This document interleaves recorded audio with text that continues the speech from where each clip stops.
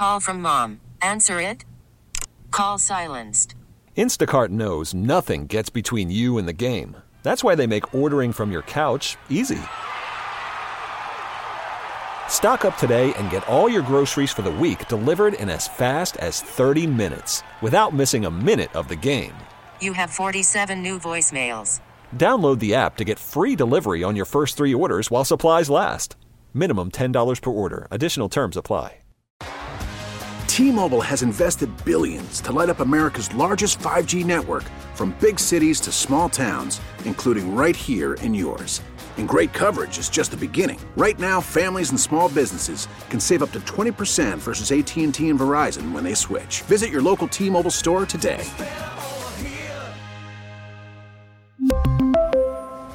Plan savings with 3 lines of T-Mobile Essentials versus comparable available plans. Plan features and taxes and fees may vary. 97.1 FM Talk Podcast. This hour of The Mark Reardon Show is sponsored by Gamma Tree Experts. Your trees deserve the best care. Call Gamma Tree Experts. Look, I think the best phrase is simple.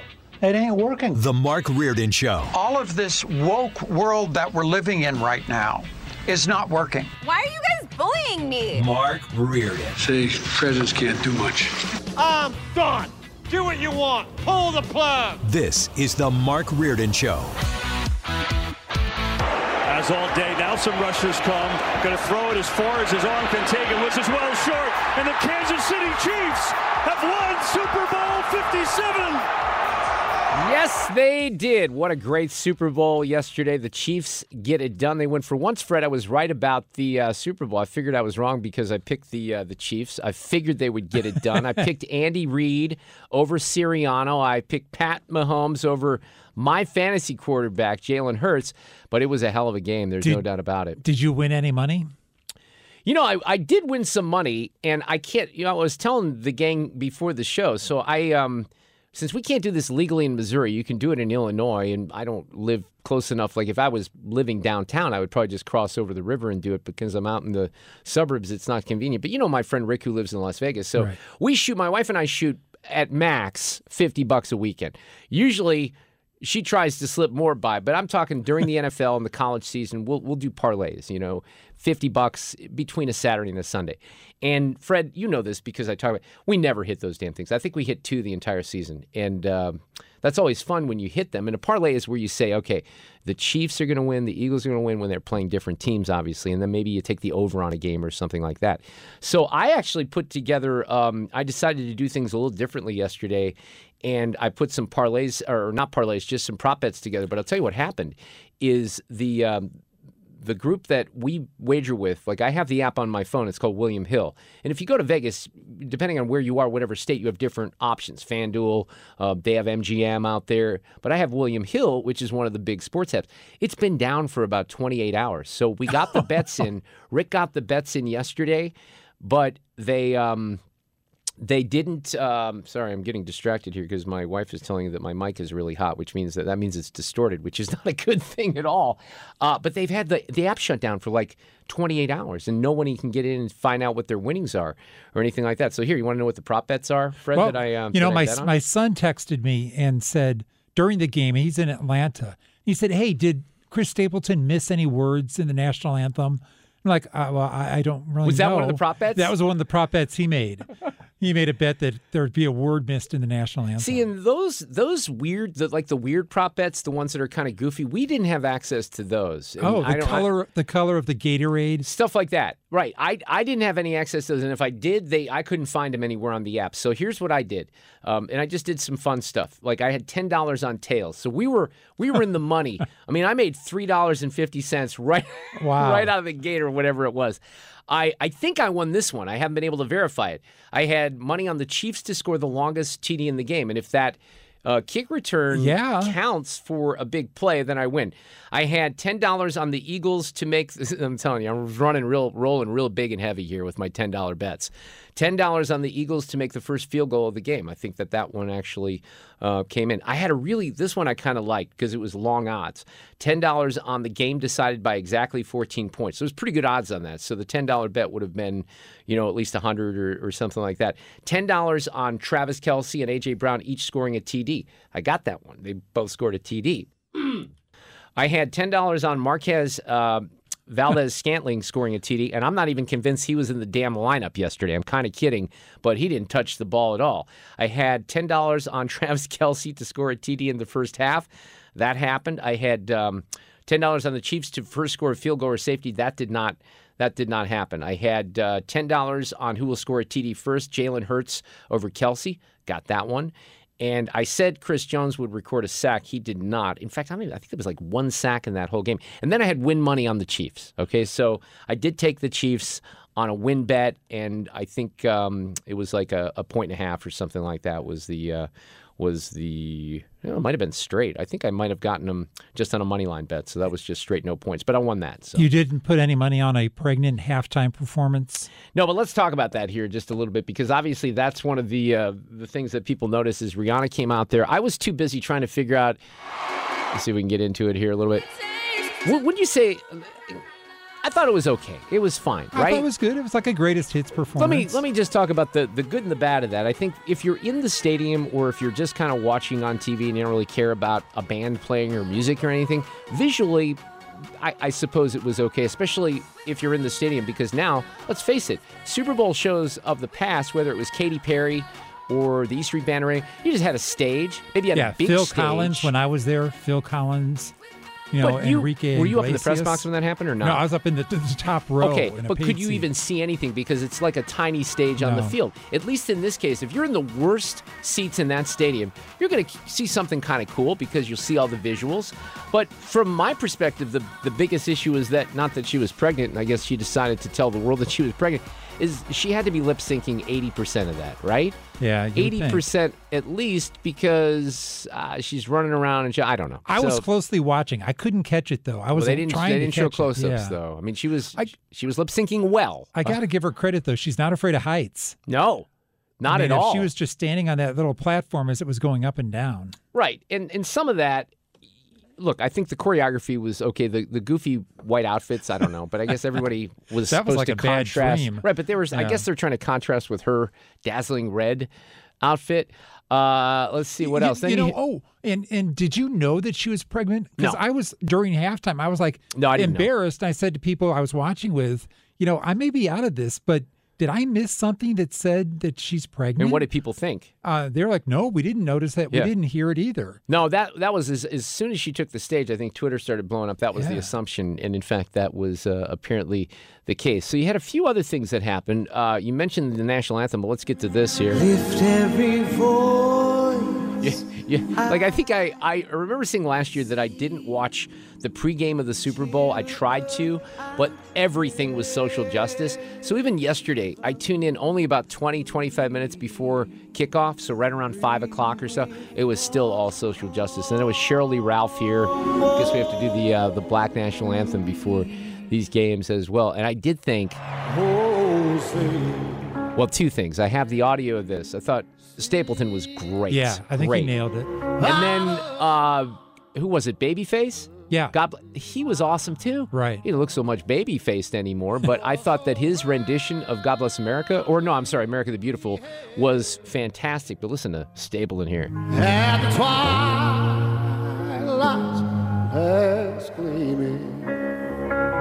And I don't know, Fred, if you heard you could kind of place an over-under on the time. And we were talking about this last week. I took the under or the over just because you knew it would be a slower-paced national anthem. And, in fact, it was. So that was good. And then after the game, now, I didn't see this. And this is surprising. You know my wife a little bit. She doesn't get triggered very often, right? She's not someone who gets triggered. Right. But I went upstairs in the aftermath. I finally decided we just did. It was just us, Alexa and my wife, and we just did some Super Bowl food for ourselves. And I made chili yesterday, but I had snacked so much during the game, I waited until after the game to eat my chili. So I go upstairs, I come back down, and my wife's all apoplectic about this interview that Bradshaw did with Andy Reid, saying, I can't believe I'm like, really? Is it that big of a deal? Do you know the controversy about this? I don't. So did you see that part?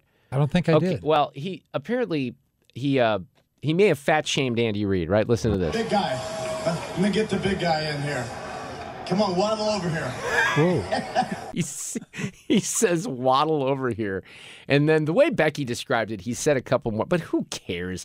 Those guys know each other. Terry Bradshaw is not exactly, and he knows this, the picture of health these days. He says something to Andy Reid. I'm sure Andy Reid is fine with it. But everybody on Twitter has to go nuts about it. You had two brothers playing in the Super Bowl. Yeah, Jason Kelce. I don't know if you heard about that because that was an undercovered part of the story. But here's Travis. There's nothing you can really say to a loved one in a situation like that.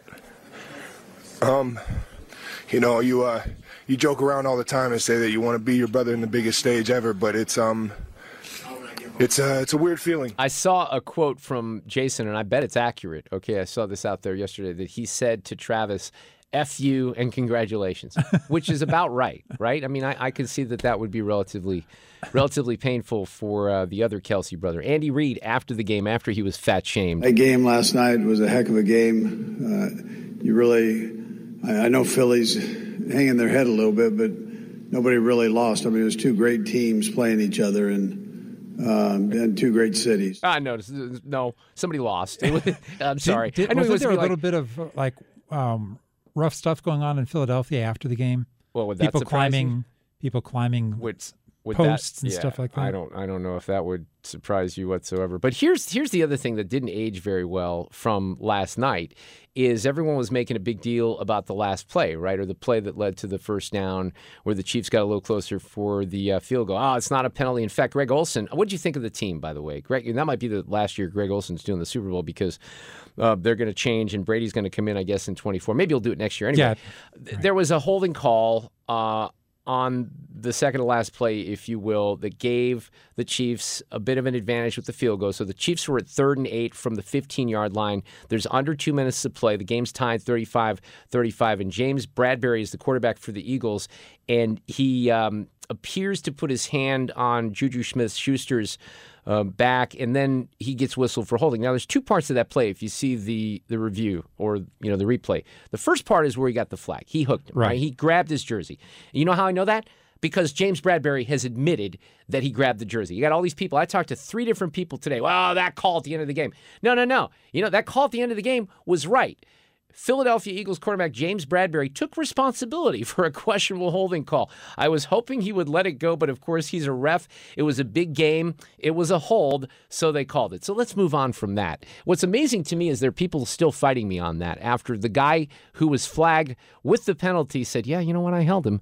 So I think we're going to take his word for it, right? Sorry, Eagles fans. I think you just have to accept that at this point. You know what really amazed me toward the end was the strategy of the Chiefs not to run it into the end zone. Yeah, thank God. I mean, I know, but what a risk. Oh, I know, but who was it that took that knee right there at the 1, and that was a great move because it was a risk. Ran down the clock. Because you don't know what's going to happen, but at the same time, the Eagles get that ball back, and then they may need just a field goal to tie, and you don't know what will happen. Hey, you know what else happened yesterday? Damar Hamlin was at the game. And it was like the real Damar Hamlin, apparently, because in the aftermath of the game from a couple of weeks ago with the Bills. It wasn't a stunt double. Well, that's what people, I never talked about this very much on the air, but people went nuts over this, Fred. Remember, it was weird. I will say this because he comes into the stadium when the Bills faced the Bengals that first weekend, and he had glasses on, and he had his hoodie over his head. So you had these conspiracy theories out there that Damar, I don't know if people really thought that he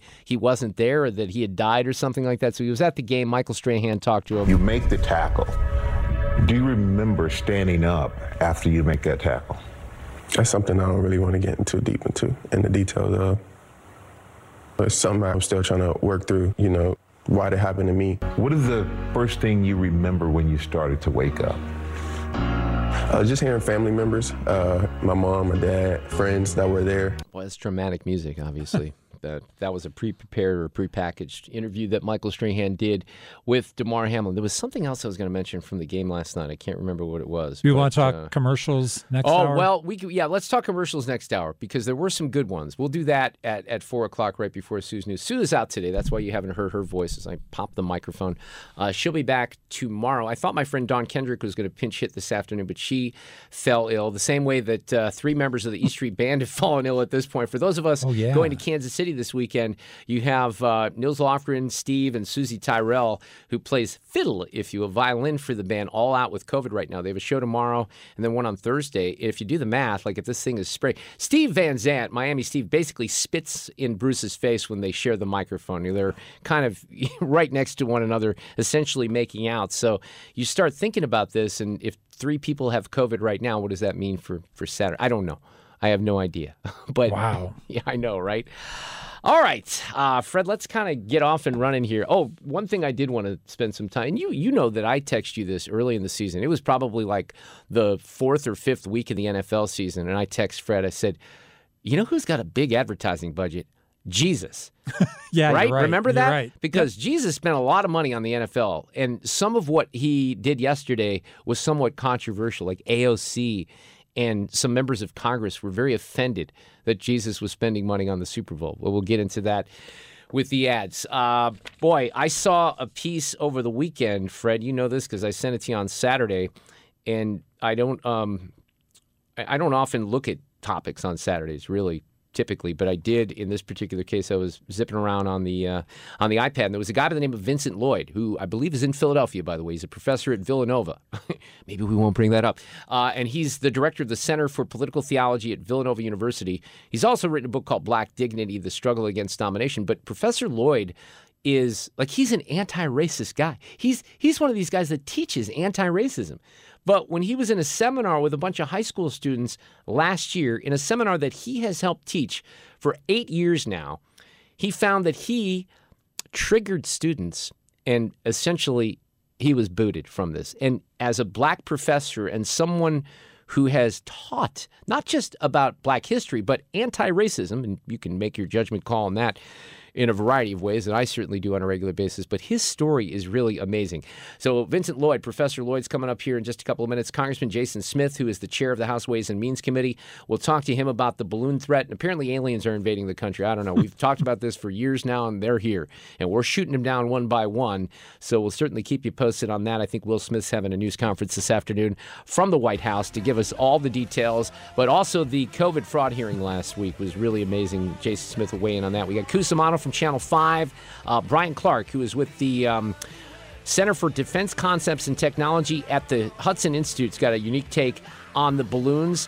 That and an audio cut of the day at 5:45 and a whole lot more. Worried about letting someone else pick out the perfect avocado for your perfect impress them on the third date guacamole? Well, good thing Instacart shoppers are as picky as you are. They find ripe avocados like it's their guac on the line. They are milk expiration date detectives. They bag eggs like the 12 precious pieces of cargo they are. So let Instacart shoppers overthink your groceries so that you can overthink what you'll wear on that third date. Download the Instacart app to get free delivery on your first 3 orders while supplies last. Minimum $10 per order. Additional terms apply. We really need new phones. T-Mobile will cover the cost of 4 amazing new iPhone 15s, and each line is only $25 a month. New iPhone 15s? It's better over here. Only at T-Mobile, get 4 iPhone 15s on us and 4 lines for $25 per line per month with eligible trade-in when you switch. Minimum of 4 lines for $25 per line per month with autopay discount using debit or bank account. $5 more per line without autopay, plus taxes and fees. Phone fee at 24 monthly bill credits for well-qualified customers. Contact us before canceling account to continue bill credits or credit stop and balance on required finance agreement due. $35 per line connection charge applies. See T-Mobile.com. Spring is a time of renewal, so why not refresh your home with a little help from Blinds.com? We make getting custom window treatments a minor project with major impact. Choose from premium blinds, shades, and shutters. We even have options for your patio, too. Blinds.com invented a better way to shop for custom window treatments. There's no pushy salespeople in your home or inflated showroom prices. Our design experts can help you find the perfect window treatments on your schedule. We'll even send free samples directly to you. Plus, we can handle the measuring and installation for you. Unlimited window treatments installed for just one low cost. And with Blinds.com, you'll always get transparent pricing. No hidden fees. Our free shipping and 100% satisfaction guarantee can put the spring back into your step and into your home, too. Shop Blinds.com right now and save up to 45%. Up to 45% off for a limited time at Blinds.com. Blinds.com. Rules and restrictions may apply. Monday afternoon on St. Louis's home for Conservative Talk, Mark Reardon. As we get the week started, Sue is out. She'll be back tomorrow afternoon. Took a trip down to Houston to see her brother. Fred's going to pinch hit on Sue's News this afternoon. We have Congressman Jason Smith, the chair of the House Ways and Means Committee, coming up right after that at 4:25 this afternoon. So I mentioned I was tooling around a little bit on Saturday, which is not typical. I don't always do that on Saturday. I kind of get away from things. But I saw this piece that really struck me, which was called Black Dignity, The Struggle Against Domination, written by a black professor in Philadelphia at Villanova. And the story that he told is very similar to some of the things that we've shared on the air today about anti-wokeness, or not today, but throughout the years on anti-wokeness. So read the piece. Told Fred right away we got to do something on this, and Fred reached out and got Vincent Lloyd. He's a professor and the director of the Center for Political Theology at Villanova University. He also wrote a book called Black Dignity, The Struggle Against Domination, and this piece, which is called The Black Professor Trapped in Anti-Racist Hell, is quite eye-opening. Vincent Lloyd, thank you for coming on 97.1 FM Talk. Professor, how are you? I'm doing well, although we could be a bit better here in Philadelphia. Yeah, you brought it up, so I guess we have to go down that path. We're kind of I'm a Chiefs fan, but it was a good game, wasn't it? It was made it worth watching. A bit of excitement. Yeah, I thought, boy, everyone was picking the Eagles, and I certainly thought it was going to be the Eagles year. And Jalen was my fantasy quarterback, Professor Lloyd, so I have a lot of respect and love for Jalen because he helped me quite a bit this past year. Your story is fascinating, and it does fit with some of the themes that I talk about here on this show on a regular basis. I think we should mention that you're a black professor, right, which is pretty important to this story. I am. Yes. You did this is a long, detailed piece, but you would do this this seminar. I want you to describe this with a group called the Telluride Association, and you'd done this for a while, hadn't you? And something happened in this past year that was a little different, I think, than you'd experienced in the past. Set this up for us a little bit, Professor Lloyd. Sure. So this is a program for high school students to take a college-level class, a kind of opportunity for the 16 and 17-year-olds to have a all-expenses-paid college experience in Ann Arbor, Michigan, and Ithaca, New York, on the campuses of University of Michigan or Cornell, and to live together and to govern themselves democratically together for 6 weeks over the summer. The topic of my course was race and the limits of law in America, and we were thinking about questions of immigration, Native Americans, anti-black racism, mass incarceration, and other issues. But in the past, when I taught this course in 2014, the students had read the material, asked each other tough questions, each changed their mind over the course of the 6 weeks. This time, the students got stuck. They wanted everything to be about anti-black racism, and when it wasn't, when we were discussing other topics, there was a rebellion. The students said, we can't proceed unless you lecture. We don't have discussions, but you lecture, and it's all about anti-black racism. So I want to back up a little bit because you write this in this piece. I'm a black professor. I directed my university's Black Studies program. I led anti-racism and transformative justice workshops. I published books on anti-black racism and prison abolition. I live in a predominantly black neighborhood of Philadelphia. My daughter went to an Afrocentric school.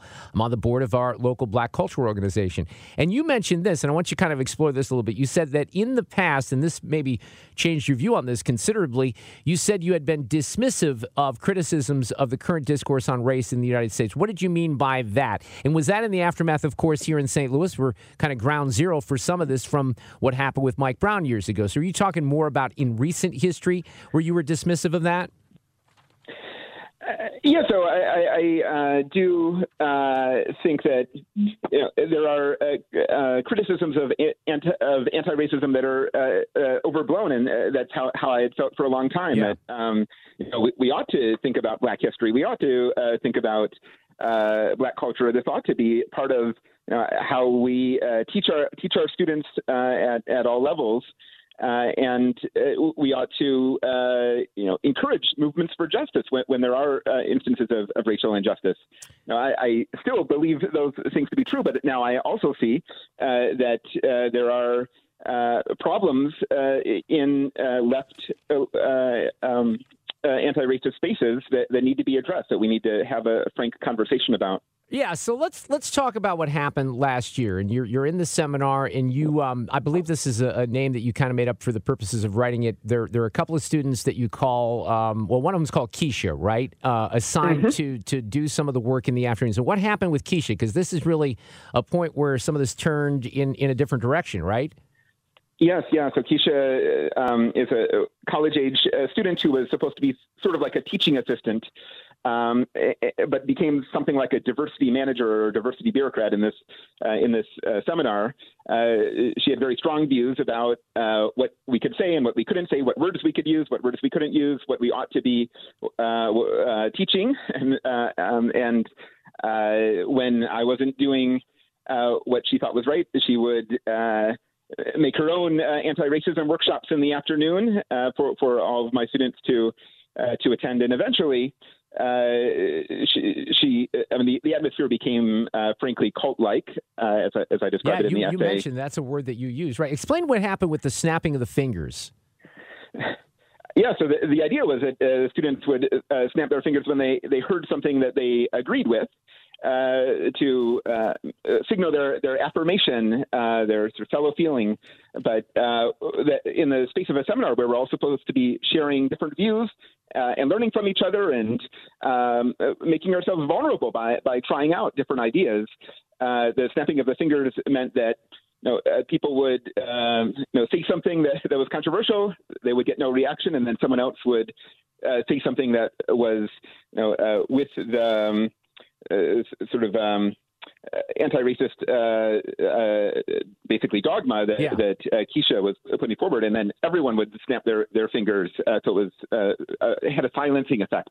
Yeah, and one of the things, because what was happening here is people were being triggered, right? These were students. I've heard these stories before, even from around here, but there were kids that were being triggered by things that were just, I guess, maybe even factual that were brought up. But you mentioned that there was an Asian American student that pointed out that 60% of federal inmates are white, and the black student said, "Well, we don't like that." That triggered them just hearing something like that, right? It did, yes. And there was a week that we spent on Native American racism and the problems of Native Americans, and students complained that it was harmful to the black students to spend so much time on Native American racism when that was overlooking the harms that even Native Americans had done to black Americans. So your relationship, because you kind of chronicle this in the piece, which is fascinating. Professor Vincent Lloyd from Villanova is here, and you and Keisha are supposed to meet, but then that relationship frays right quick, and there are even some of these Asian students who sort of disappear. They expelled. You say they're expelled from the seminar. Essentially, they're booted out, aren't they? Yes, so they just didn't show up one day, and we weren't told anything. And then a couple of days later, we found out that they were kicked out of the program. These were the two students who had views that were never brought into conformity with Keisha and with the sort of mass of students in the seminar who were sort of toting this anti-racist line. Right. And when you, just to offer another example, Professor, here, you talked about Brown versus the Board of Education, and explain what the Dahl test is and maybe how this kind of played into the triggering of some of the students. Sure. So in this famous Supreme Court case, Brown versus Board, that is foundational to thinking about questions of race in America, the case that ended segregation in the U.S., one of the things that the Supreme Court relied on was a psychological test where a psychologist showed black children 3 dolls and of different. They showed the children dolls of different races, and they said, how would you describe these dolls? Would you say they're white? Would you say they're colored? Or would you say that they're Negro? And when we reported this test to the students, when we described this test, this sort of foundational feature of American history, when one of the black students reported that she was harmed by hearing about the word this color. test. The other word, a Negro there. Oh, okay. Yeah. Yeah, so and that was ran what, to Keisha, yeah. Right, exactly. So then this, and I want people to read the piece, but you say that at a certain point, they come after you, right? And they say that you had used racist language, that you had misgendered Brittany Griner, that you confused the names of black students, that your body language harmed them, that you hadn't corrected facts that were harmful to hear when the students introduce them in the class. So all of these things, they come at you. What is your feeling at this point? You kind of felt things were building, but that still had to catch you off guard, didn't it? Yeah, so I'm certainly not a perfect teacher, and I certainly do make mistakes, and I'm sure I said some things that were not perfect, and did some things that were not perfect. But part of the idea of a seminar in college and in this sort of high school context is that we all are the sorts of creatures who are learning together, right? We're all making mistakes. We're all trying to learn from each other and learn with the things that we're reading, and so that requires a kind of charity toward each other. And if we don't understand something, or if we don't hear a word, or if we're wondering why someone used a word, we have to ask, why is that? Can you give us the explanation? This seems like it might be off, and that wasn't happening. That was cut off by this sort of cult-like dynamic that had developed in the seminar. Okay, now we've told the story here, Professor Lloyd, and again, I want people to read this, but what my number one question is for you is, because I'm worried about you, why would you tell this story? Because that's, as you know, that's a very perilous thing to do at this point, especially in academia. Yes, and I think we've seen some of that quite personal pushback on Twitter after this essay came out. Right. So I think it's important for those who care about justice, those who care about racial justice, those who care about anti-black racism, to realize that there's something wrong in our social movement culture. Right? There's something wrong in our activist culture and in our broader political discourse, that we need to remember the sorts of virtues and sensibilities that are the prerequisite to pursuing justice. That is, listening to each other carefully, relating with charity to each other, having a kind of responsiveness to the needs of each other, and being willing to change our mind, being willing to tolerate being frustrated for a while, with the knowledge that we have a common project. We all care about justice. We all want to move in that direction, even if we're articulating it in different sorts of ways. So I think that's a conversation that we in the U.S. need to be having more, right? How can those who care about justice, who I think is almost every American, be fostering a culture where we can do that together in the most effective ways? And, I feel strongly, you might disagree, but here I mentioned Mike Brown. Okay, so that was 2014. We're almost 9 years out from what I refer to often as ground zero. And I said it at the time, Professor, and I would hold to this even more so now, that I feel that race relations have gotten worse every year since then, and it's not getting better. So I don't know how to I'm encouraged that I see more pieces like what you're saying, but I don't know how we reel some of this stuff back in and get things to move in a more positive direction. Right. So I think we're at a really difficult moment because thanks to activists, we are noticing that there are forms of racism that were previously overlooked, and there are forms of violence that black folks are facing that had been overlooked in all sorts of domains. And that's something that needs to be addressed. But we need to address it in a way that it doesn't create new cultures of abuse, right? We need to address it in a way that's targeted to the racism and related forms of domination, but it doesn't make us hurt each other as we profess to be pursuing justice. Well, I think it really did take a lot of courage to write this and to tell this story. And your story is not alone, because there are very similar stories that other professors have shared along the same lines that I've read and highlighted here on this radio show. Professor Vincent Lloyd, thank you. I appreciate you coming on. Well, first of all, appreciate you telling the story and then coming on here this afternoon in St. Louis and sharing it, even in your the aftermath of your agony of the Eagles losing. So that's even more impressive, Vincent Lloyd. I appreciate it. Thank you so much.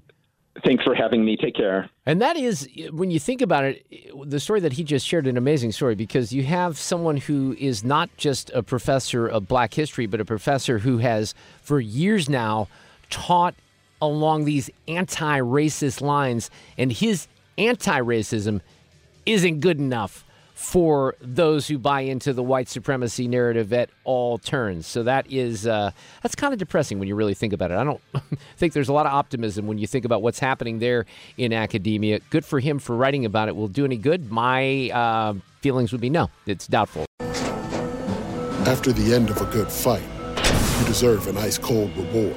Modelo is the mark of a fighter. You've earned this rich golden lager with a crisp, refreshing taste. Because you know, the bigger the fight, the better the reward. You put in the hours, the energy, the tough labor. You are a fighter, and Modelo is your reward. Modelo, the mark of a fighter. Drink responsibly. Beer imported by Crown Imports, Chicago, Illinois. All-star closer Kenley Jansen, we have a question. What's the best podcast of all time?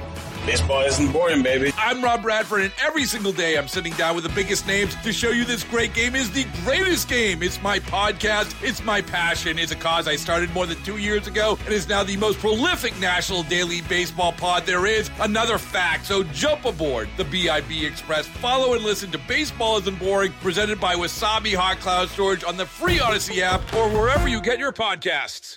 One of the problems with the story that Vincent Lloyd, the professor from Villanova, just shared in the previous segment is that very few people even read that or hear about it. Those of you listening to this show heard this, but you have, let's kind of frame this around the backdrop of a ridiculous column that was in the Post-Dispatch a couple of days ago by Aisha Sultan, where, they continue to spread lies about what is being taught or what's allowed to be taught in classrooms across the country. And it's utterly ridiculous. And, I think it's even more sadly ironic because this is the side that talked about lies from Trump all the time, and they lie more than I've seen in a long time. And they're never challenged. The difference is with Trump, and he lied a lot. I can't deny that. But he was challenged on it at every turn. The media challenged him at every turn. Even when he wasn't lying, they said he was lying, right? So then this sort of ties into it. I'm going to at least try to get Spencer Dalkey from The Federalist on to talk about this. This is a story that deals with a school board in Colorado. It's Woodland Park School Board. It's described as a conservative area. Home to Merit Academy, Spencer writes in The Federalist. The school, chartered by Parents for Education in Valor and Responsibility, the Woodland Park School District earned the ire of the propaganda press after it decided against using Ta-Nehisi Coates' book, Between the World and Me, in its teaching. The book, district leaders said, violated state and local social studies standards, which aim to teach kids, quote, so they may become worthy of their ancestors by becoming full members of the American Republic, self-reliant citizens who respect the dignity and the rights of their fellow Americans, who love their country. Oh, they're failing on that one. Who love their country and who cherish our liberties and laws. They had me until who love their country, because that's certainly not something that's being taught in schools these days. So in the piece, Spencer says these standards cut against left-wing narratives. So MSNBC's Chris Hayes aimed his fire at the conservative district last week. And he said even in states that aren't laying down edicts about teaching about race, local school boards are pursuing that agenda. Like in Woodland Park, Colorado, where a school board member grilled a high school teacher about one of the texts taught in a history elective. Now, Hayes was referring to something that happened in a board meeting just a couple of weeks ago on the 25th of January, where the guy who's the vice president of the school board in Woodland, Dave Illingsworth is his name, was interviewing an applicant for an empty board position. And during this interview, he quoted from Ta-Nehisi Coates' book, and he asked the interviewee if he agreed. So here's what he said. In the 2015 book, Between the World and Me, Ta-Nehisi Coates writes, among other things, the power of domination and exclusion is central to the belief in being white, and without it, white people would cease to exist. My question to you, do you agree with this teaching? Would it be appropriate or even lawful to teach a child to view a person as inherently bad or dangerous simply because of the color of their skin? That seems rather rhetorical to those of us who have brains, but apparently in 2023 it's not. So he says, the school board vice president says, I wasn't grilling a teacher. I was talking to somebody who had applied to serve on the Board of Education, but it didn't stop there. So Hayes invites Coates to defend his book unopposed on live television. Illingsworth, of course, was not invited, but he and the Woodland Park parents aren't letting the smear slide. So of course, the claim is that removing Coates' book from Woodland Park meant to suppress black history. This is, again, kind of the nonsense that was in the local paper by Aisha Sultan over the weekend. They keep saying that this is the movement on the part of conservatives is to reject black history, is to make sure that black history is not taught, which is nonsense. It's a complete lie. There's nothing in any bill in Florida or in Missouri that prevents history from being taught. It prevents indoctrination and from teaching the kids to hate America, but it doesn't teach you or not permit you to teach actual history. So Illingsworth says this. He says, it wasn't that the book was removed from classrooms or removed from the library or any sort of order went out to discourage people from reading or anything like that. It wasn't a good fit for the standards that were adopted, he says. It just wasn't a good fit for the standards that were adopted. So in accordance with the American Birthright Social Studies Standards, ABSS, I think the BS is a real, standout part of that acronym there, which Woodland Park adopted in addition to state requirements and which require social studies to cultivate love, not hate for their country, and respect for their fellow Americans, not disdain for them based on the color of their skin. So the superintendent deemed Coates' book non-compliant. Again, not to be confusing here, but most of the indoctrination does not teach you to love the country. In this particular school district, they said, this doesn't fit with our standards here because it doesn't teach people to really like the country and to hate white people as well. The superintendent said it's incumbent on educators to use thoughtful review in selecting curriculum materials and on the district in approving them. This informs our civics curriculum choices. My main criteria on those standards is it going to allow us to improve the way that we teach history, civics, social studies to our kids, the complete truth, warts and all? I believe, and it's the belief of many others who have looked at these standards, that yes, it will allow us to do that because, in fact, you can do that. You can absolutely do that. During the interview that they did air on MSNBC, Coates argued that his condemnation is not against white people, but against white as a category. But whether Coates condemns white people or whiteness, the effects are the same, right? It's the same thing. Illingsworth told the Federalist that Coates used a friendly forum with Chris Hayes to strawman the values of Woodland Park, which is committed to teaching history as it is, a web of complex issues that cannot be simplified to winners and losers or victims and oppressors. That's a big part of that. We can't be teaching people that white people are bad or that black people are bad or that Hispanic people are bad. Illingsworth continued. And he's right about that, but that's not what Tanisha Coates, Chris Hayes, or Aisha Sultan at the Post-Dispatch or many of these lefties want. They want anti-racism. And keep in mind, based on what we learned in the previous segment, even the anti-racists are having problems because they're not anti-racist enough. Get more at 971talk.com. T-Mobile has invested billions to light up America's largest 5G network, from big cities to small towns, including right here in yours. And great coverage is just the beginning. Right now, families and small businesses can save up to 20% versus AT&T and Verizon when they switch. Visit your local T-Mobile store today.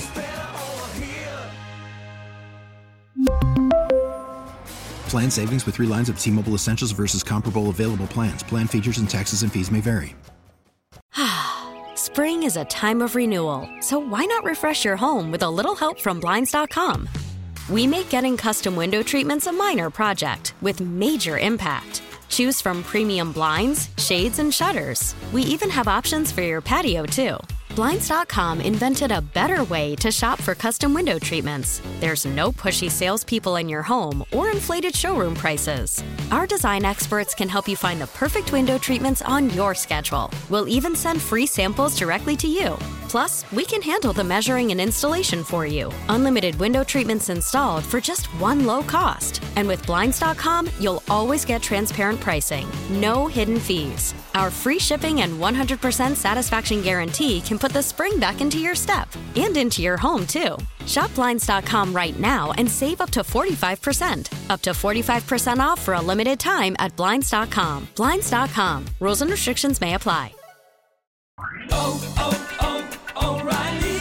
Protect your vehicle's engine with a full synthetic oil change and save with Mobil 1 at O'Reilly Auto Parts. Purchase 5 quarts of Mobil 1 full synthetic motor oil and receive a $10 O'Reilly gift card after rebate. See store for details. With your Mobil 1 purchase, you'll also receive 2 times points during O Rewards Bonus Points Month at O'Reilly Auto Parts.